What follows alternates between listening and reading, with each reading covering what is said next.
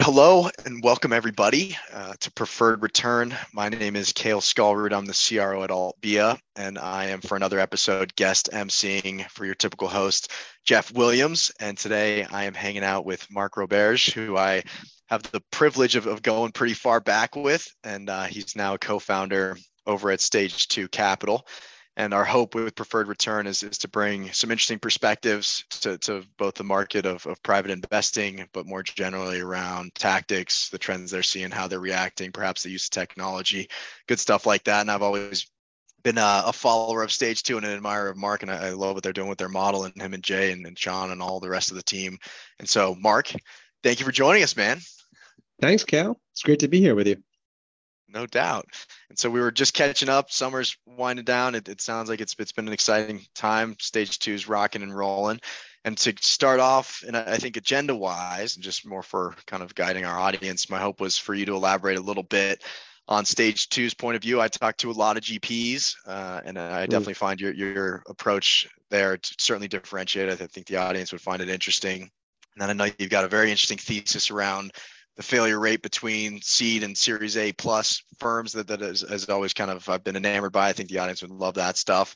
And then I, of course, would love to get your take on the jump from operator to investor. And then we got some other stuff kind of sprinkled in there, but hopefully that'll give us some ammo for today. Does that sound all right? Oh, it's a lot. It's great. It's a lot of action, right? Mm-hmm. Cool. So Stage 2, what's the scoop there, man? I guess wherever you want to start. Sure. I think, the mission's pretty intertwined in my own professional first principles and career to date. So let me just kind of wind that story up, and then hopefully it gives the audience an understanding of why we are and what we try to do. So I don't come from the investor side. I come from the operating side. I did a handful of startups in my career. The last one was HubSpot. I was part of the founding team and was the founding CRO there. And a couple of us had met at MIT and launched the business in 2006. And 9 years later, we were ringing the bell, and on my side had scaled the revenue to 100 million and took them to the IPO. And at that point was ready to kind of take a break and rest for a bit, and was very fortunate to be recruited into Harvard Business School to build out the sales curriculum there and join as a full-time professor. So that sounded like a really honorable opportunity. At the point I was like, I might have to start calling you Professor Roberge. That's pretty good. I don't think so. But it was just, it was a unique opportunity because a lot of the Harvard included, the business schools were trying to evolve from just being more consulting and banking. A lot of the students want to do entrepreneurship, so they're evolving their faculty and curriculum. And one cool thing about Harvard, I went to business school at MIT, so people ask me about that. But one cool thing about Harvard is a lot of other. Not only do you build the sales curriculum there, but they sell 30 million cases every year to all the other business schools. So a lot of other business schools use that curriculum to inspire their own courses. So in a way, it was an opportunity to influence how a lot of business schools taught sales, which I feel so humbled to do. And we used HBS case studies at Stern, 100%. Yeah, exactly, right. Yeah. And so I've been able to publish 12 of them over my career there, and it also gave me a lot of space to do what I love, which is to help startups and help entrepreneurs. So rather than being on 40 advisory boards every year and talking to every company once or twice a year, which isn't fun for anyone, I basically chose a different startup a quarter and spent a day a week with them. And over the course of 4 or 5 years, I probably worked with 15. I would say 6 of them are unicorns today. So I worked with Asana, VTS, Salsify, Drift, those types of plays, and certainly some went sideways, right? And it was a very cool time in my career because I wasn't 80 hours a week deep on one play, but spread across so many, between the gigs I got involved with, the gigs I lightly got involved with my students, all that kind of stuff. And I started to see some patterns. And I was actually shocked that the failure rate of a Series A funded business versus a B versus a C were all similar. Like the research I saw at Harvard, it showed that around 72% failure rate, which you measure failure as like giving back 1x money or more or less, right? And just one And quick, like you would think like intuitively that the yeah, failure rate would go down over way time. down. Yeah. Like who would have thought that a Series C and like the failure rate of a Series C funded businesses, and that just statistically said to me that as an ecosystem, we're not very good at scaling. Mm-hmm. And I started to explore that and reflect on it. And I realized that so many of the gigs I was involved in and the companies I was watching, that failure came back to them answering two strategic questions poorly. And that was how fast, when should you scale and how fast? Mm-hmm. And so if I unpack that a bit, and honestly, like I think a lot of some of that was driven by the founders' execution, but the investors weren't helping. The board wasn't helping. They're saying, hey, let's hit the brakes. Yeah, no, it was hurting them, honestly. And so what I saw was, first off, the decision on when to scale was just inadequate. A lot of them were like, well, they all say when you have product market fit. But then when you ask them what's product market fit, they're like, oh, we have 5 beta customers and they like it. It's like, it needs to be more than that. Some of them pay us, right? Yeah, exactly. It's like, that's a key question. We need more than that. And then once they decide to scale, basically, like, it seemed like some board member would just like, they maybe were on the board at Snowflake and they're like, oh yeah, this was Snowflake's year 1, 2, 3, 4. So let's just do that. And it's like, are you kidding me? Like you have to understand what the capabilities of this organization are to determine how fast they can scale, not like some other peer company. And so that's what I developed. Thinking, right? Yeah. So that's what I developed was a framework that I call the science of scaling to help organizations use internal data and boards and founders to use internal data to decide precisely when they're ready to scale. And then once they've done that, how fast they can scale. And so you can go to Stage Two's website and download that. It's taught at Harvard, it's taught at MIT, it's taught at other places. And I've been at it for 5 years with that. I'll plug it to the science of scale. I mean, obviously sales acceleration for me is gospel, right? And that was, are you going to publish Science of Scaling? I hope so. I need to find the time. Largely because I want to donate the proceeds. So I donate the proceeds of sales acceleration formula to a great nonprofit called build.org. And I would love to publish the science of scaling to help a broader set of the ecosystem, but also to donate the proceeds to something around mental health. So I'm trying to find the bandwidth to do that. And honestly, every quarter I make it a little better, but it's ready for publishing. It's good. I think it's fine enough, and I just got to find the time. I would definitely go to stage2.capital and check that out. That's definitely an anchor piece of content that I kind of live by. I know I got this question, a little foreshadowing coming for you later, and I was curious if you were going to do a plug, but that's one of the things that I most often give to people. Thank you. Yeah, anything that can decrease that failure rate and get out there, sure. It's free, whatever, just go do it. And just so so the sales acceleration formula that Cale mentioned that's the book that I wrote at the last year of HubSpot, because at the time I was sort of known as this data-driven sales leader, and it just talks about how I use data really aggressively within the HubSpot sales org to drive scale. And so if you want to check that one out, you can. All the proceeds are donated.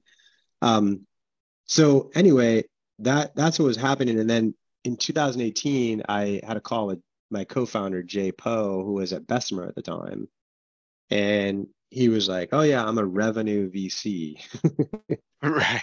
And I was like, what is a revenue VC? He's like, I don't know. He's like, I'm looking around my peers and a lot of them came from banking and other places and they're great investors, but like, I don't understand why they are on these boards advising these companies afterwards, because they don't have any operating experience. And so much of this is just about driving sales. So I want to be a more value-added VC. So I've actually been going to SDR school on Saturdays for the last couple of months to learn how to cold call. And I actually have a job offer to become VP of sales at one of our portfolio companies. And I started like asking this Jay questions. He was like crushing it. And he's like, hey, do you want to do a go-to-market accelerator for the Bessemer portfolio? I'm like, yeah, sure, I'll do that. So we did that for a couple months. And then he's like, yeah, this is a fund. I'm like, what do you mean this is a fund? He's like, we need to go out and we need to start the first fund that's run and backed by sales, marketing, and customer success leaders. We need to go get the most famous, like successful go-to-market executives to invest in our fund and then go bring that knowledge to the next generation of entrepreneurs and their ventures. And I was like, that would be big Yeah. if you could do it. And that And sounds I'm like like, fun. yeah, I'm like, I don't know you that well, to be honest with you, but here's my 12 friends that are CROs at public SaaS companies. Just go talk to them. And not only did he come back with 12 checks from them, but he came back with like 60 referrals of other friends who needed to be part of this.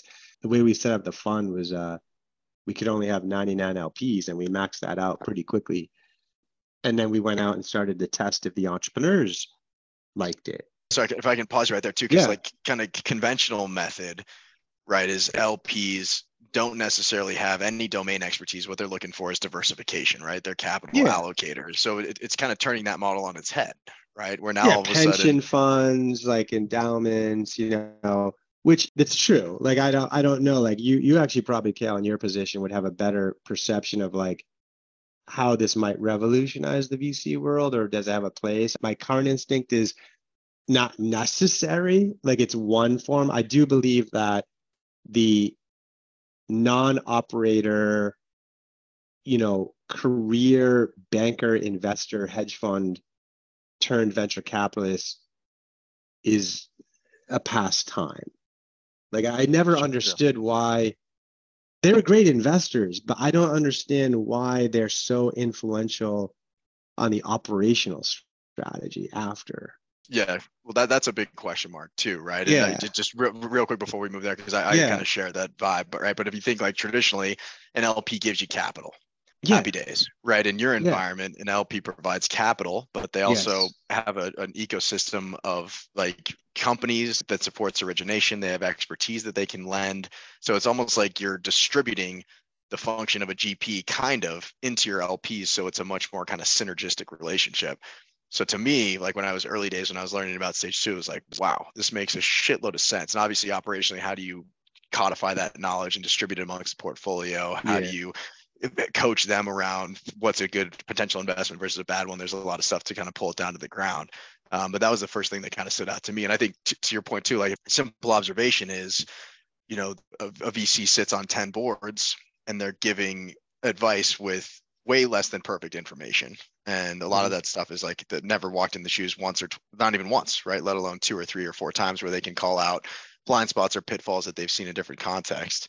So I'm with you. I think it's kind of like I'm not really sure that makes a ton of sense, but it's super common. Yeah, I call it the inappropriate cut and paste, where like investor or board member sees success story here and then tries to put it here without regard of the contextual differences. That's where a lot of this stuff, whether it's like hiring a sales leader or a demand gen strategy or a compensation plan or a pricing model or a growth model or whatever, these are all contextual. What are you selling to who and at what stage? And a lot of folks without that operating instinct mess that up. And that was one of the motivators for me, was like the strongest voice at the table is the big investor, regardless of background or whatever. So anyway, I'm not trying to like say that investors are dumb or like all board members don't know what they're talking about. My only point is it did seem like in the overall ecosystem, there was a substantial missing piece, which is someone at the investor seat that knew a lot about driving revenue. And that's really what we tried to fill. And then in your thesis too, right? Like, is that condition correlated with the same failure rate despite Yes. growth in capital, right? It's like, well, Yes. actually, where's this advice coming from around? It's Yes. like, oh, hey, you've got product market fit. Why don't you hire 50 people? Because we all know Right. that bookings is a function of quota. It's like, oh, well, Right. shit, we have to pay these people and now we're out of money and they didn't generate sales because quotas don't equal bookings. And it's like, an Yes. operator would have probably told you that. There's You a know? there's a long list of common themes you're hitting on them. It's like, oh gosh, it's working.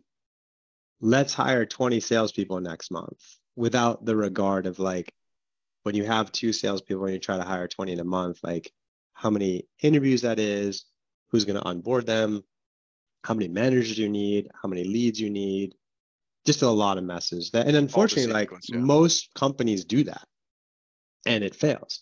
Other advice is like, go find someone who's been there, done that. You're at $1 million in revenue. I gave you a bunch of money. You want to get to $1 billion. Like, go find a CRO that's run $1 billion company. Happens all the time. Terrible hire at that stage, right? Or go There's get a a, Salesforce rep, right? yeah, Somebody from right. like a totally established, Yeah. enterprise sales environment and poke them in a Series A business, and it's got to be the same, right? We all know. Selling Salesforce.com versus selling for a Series A funded company with a brand that no one knows. Like, it's so different. So anyway, there's just like a long list of those common themes, and that's what we set out to do. And it was really valued by the entrepreneur community as well. Fund one has performed well, and then in 2022 we raised Fund two. We set out to raise 50 million bucks and a major endowment in the university arena that we're psyched to be partnered with came in with a large check on top that put us well over. And then we just recently announced a $150 million fund.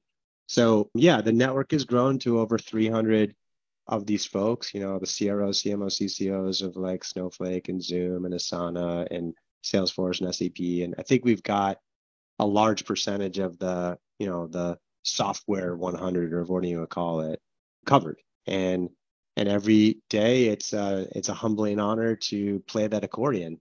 And we get half our deal flow from them. Every deal that we diligence, we bring in half a dozen of them based on their industry experience.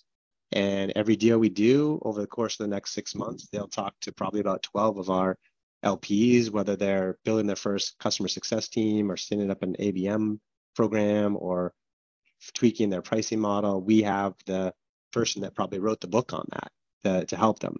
And so from the LP standpoint, it probably on average, they might do like 2 calls a year. So we have a 2-person investment team. One is a former go-to-market exec teamed up with a traditional investor to really understand the context and be able to pull in the right person at the right time and provide them with the right context to make sure that experience is value add and to not over rely on this network of very busy people, but use them very effectively. Beautiful. And then now extending into an accelerator, right? And Yeah. that's just launched. Yeah. So honestly, we don't think this model is like unique to a US based play at the stage that we invest. We invest in companies that are between seed and A, around $1 million in revenue. And the concept of bringing go-to-market expertise to help entrepreneurs is not restricted to that location or stage. This could easily be expressed in a seed and a growth fund in Asia and Europe and LATAM, whatever. And that would be the long-term vision, but we got to go baby steps. And so we kicked off our seed strategy last year in stealth and came up with a go-to-market accelerator. So businesses with, say, tens of thousands or low hundreds of thousands of ARR that are thinking about building their first go-to-market org. And we put them through a 10-week course that you're a part of. How do you hire your first rep? How do you pay them? How do you set up the first pricing model? How do you set up a cold calling campaign? How does PLG work? Just all the first of building that program. And this year we publicly announced it. We got about 400 applications and chose 15 companies.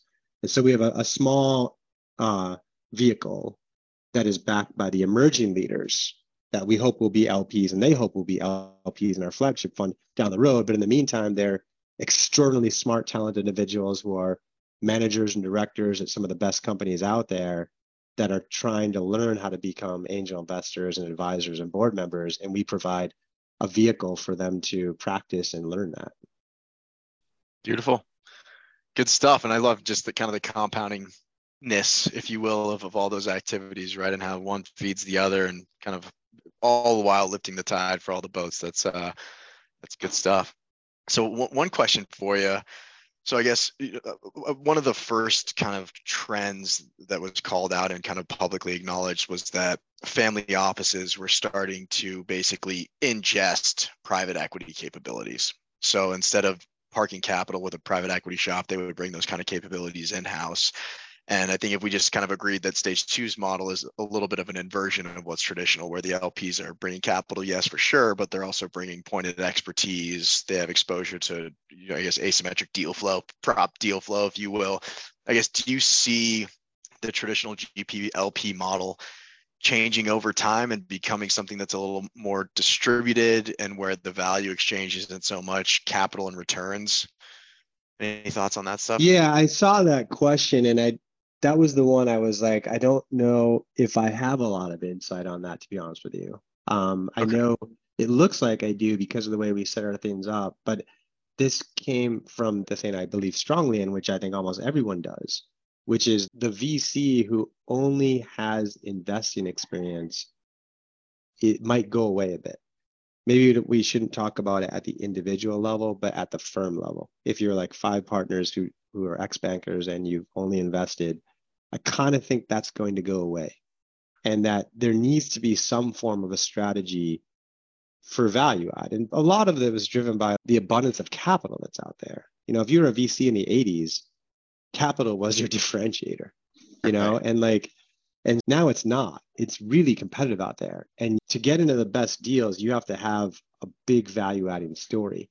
Now, people do that in many different ways. Like Andreessen has an entire staff, right? And if you read the case on them, it's crazy how much rigor and operational expertise they brought to the model. There's a firm back here in Boston, Underscore, that basically gives their advisors their own preferred shares in exchange for their advisement. And they have a roster of people. So there's many different ways to do this. We happen to do it with our LP base. And I think that's a cool opportunity. It was a lot of work and has been. But, you know, does that necessarily mean that like you're not going to have funds 10 years from now that are exclusively backed by like the Vanderbilt and Georgetown endowment and the GE pension fund? I still think that's fine. But the LP base certainly does present an opportunity to create unique value add. And that's what we've exploited. Yeah, totally. Well, and I think the other kind of interesting anomaly too is minted tech entrepreneurs, because I think that was another thing too, where they're like, hey, what goes into a fund and how does this work? And that's where we're seeing the landscape change a lot, you know, because they start a fund, the first thing they do is stand up a data warehouse and they get clear on like their investment thesis, and they approach it like defining an ICP and go to market and thinking about like almost like fund investor fit. And they're just bringing kind of these frameworks that are super, I guess, translated from like SaaS and go to market world. Or you have folks that are coming over from hedge. And especially, I think we'll see for the first time ever, there's more private fund managers than hedge fund strategy fund managers. And so, you know, those folks are used to, and I joke about this all the time, but it's like, you know, we're going to take satellite images and correlate that with target transactions, and we're going to speculate on peanut production, you know, and it's like bringing that kind of outlook to private capital markets investing is just very different. So I think the landscape is changing a lot, and it's interesting. But to your point, capital is a flush, so the days of, hey, here's a check, and that's what we're bringing to the table. It raises a good point, Cal, and it's like I'm very early in the anecdotal observations here, but my current hypothesis and observation is, like, let's say if I had to choose between a VC managing director who like was CEO of a company that they took from zero to IPO multi-billion dollars versus a hedge fund manager that now has come into VC and is running a fund. As an entrepreneur, all day I'm going with the former CEO, all day.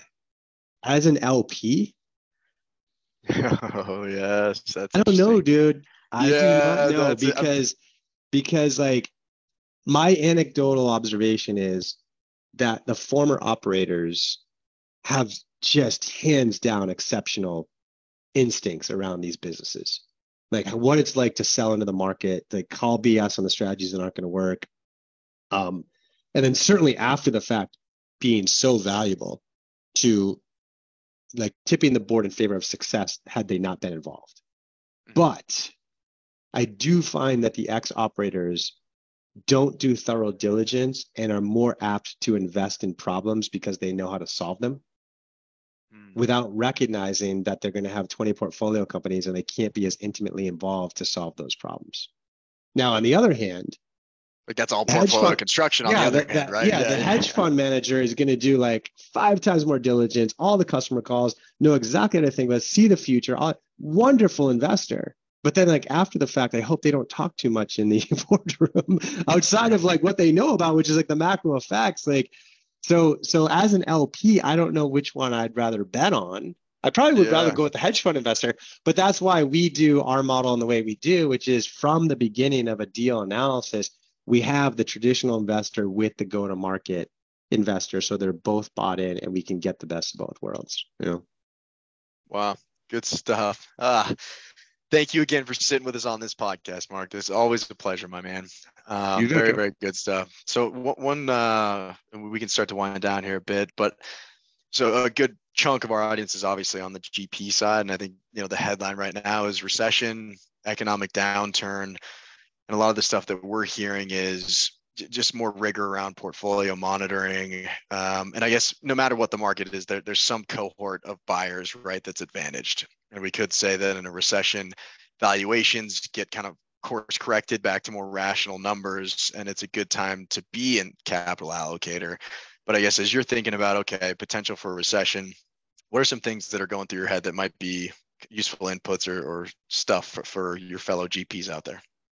Yeah, I mean, there's a lot of stuff that's already been said before. Like, it's always the typical playbook, which is like go back, understand runway, make sure you get like, 18, 24 months plus in every single company. That's all the standard stuff that I think everybody knows. It's a great time to be investing right now. I think someone put it best with this particular downturn so far. We don't know how deep it's going to go or whatever, but it's almost like, if we look at it as mostly triggered by the low interest rates, which caused the fixed income opportunities to be, not very good, which shifted a lot of demand toward equities, specifically growth equities, specifically tech, which caused a price to sale ratio of historic highs, right? Which led to a price to sale ratio in the private equities to be enormous. And it's almost like we have to like draw the line and it'll look like this, and it came down to this, and it's just going to go like that. So just pretend like that never happened. Never happened. Yeah, like the blip. Take the blip off. If you're working at Snowflake right now, and you are worth like $8 million in 2021, and now you're only worth $3 million, that wasn't real. Okay, like you're like, this is what is more real. Like the PS ratios are like back in order, and what that means for us is, we're looking at our portfolio and we have a lot of opportunities to buy more ownership in plays that we like at valuations below what they were last year. And essentially what it means is like, it's almost like if you add up the capital we deployed and the ownership we had, it's almost like 2021 never happened. It kind of came back to something closer to normal.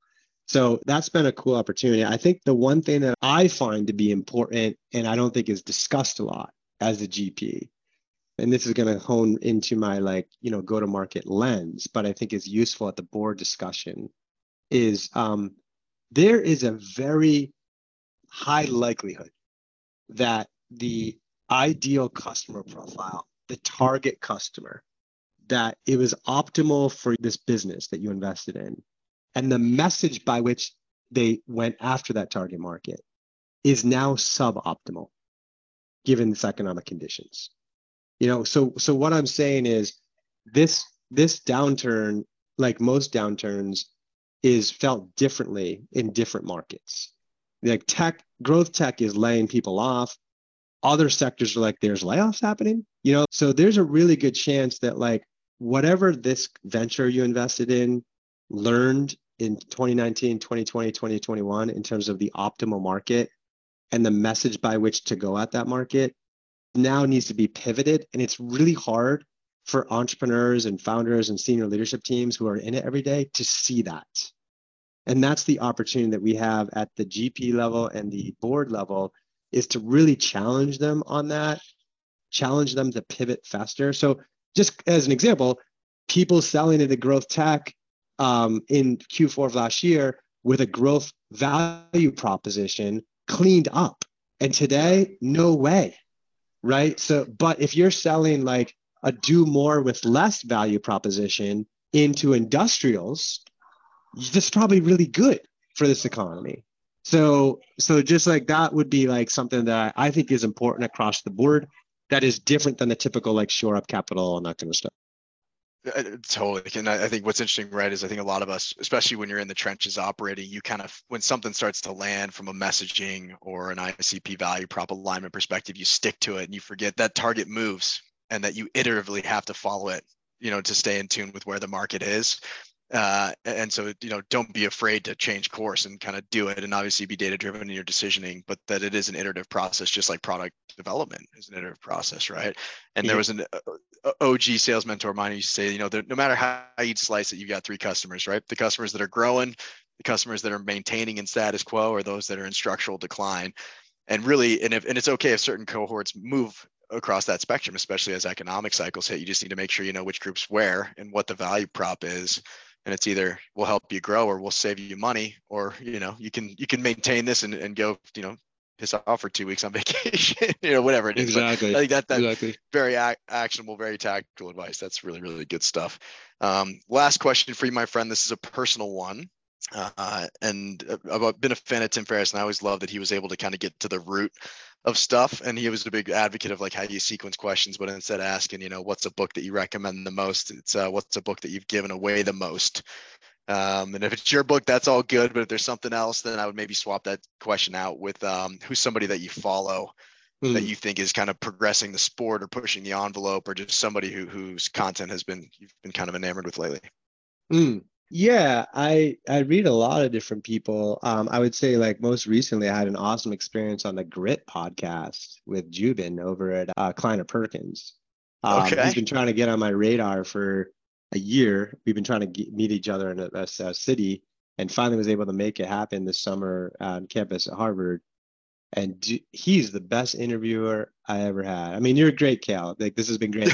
But this guy was like, he started out, he's like, I read every piece of content that my interviewees write. Put out and there. He's like, I couldn't do it for you. He's like, he wrote too much, but like he knew stuff that I'd forgotten about myself. We dug in deep, and it was awesome. And so since then, I've been really enjoyed listening to the Grit podcast over at Kleiner. And for perspective on the industry, he's got some rock star operators out there. So if you hadn't heard of that one, check it out. Beautiful. One quick follow-up. Was there a best question he asked you where you're like, damn, that cut through all the noise and was just to the point, as simple as can be? We had a really deep conversation about anxiety. I need to listen. I haven't heard that episode. Yeah, you got to go check it out. It's like an hour long, but it's like got a lot of great like emails about it. I'm pretty vocal about my battles with anxiety, and not just like I had really deep like bad anxiety, like life impacting anxiety that got in the way of me being able to do work. And I had a struggle a couple of times coming back from it. I'm on medication. I've been in therapy for 10 years. I think everybody should. And we had a really good conversation about that. And I always try to speak out about it, just because like the stigma sucks that you have with it. A lot of people hide it, and it's too bad. Like, you don't really hide cancer, but you hide anxiety and depression. And I think we're crawling out of it. I think this next generation is much more empathetic and understanding of mental health. But for whatever reason, like some of the things that happen in my life, society values as successes. So I can be a little more risk-taking, I suppose, with saying these things. And I try to. So we got in pretty deep on that, which is pretty cool. Cool. So like getting to like some vulnerable topics, right? I think that's always a good signal that you're having something meaningful conversation wise. Well, right on. Mark Roberge, ladies and gentlemen, check out Stage 2, check out all the extraordinary content. I'm a huge advocate. And thank you again, man. We know you're a busy guy. Appreciate you hanging out with us. Oh, my pleasure, Cal. Thank you very much.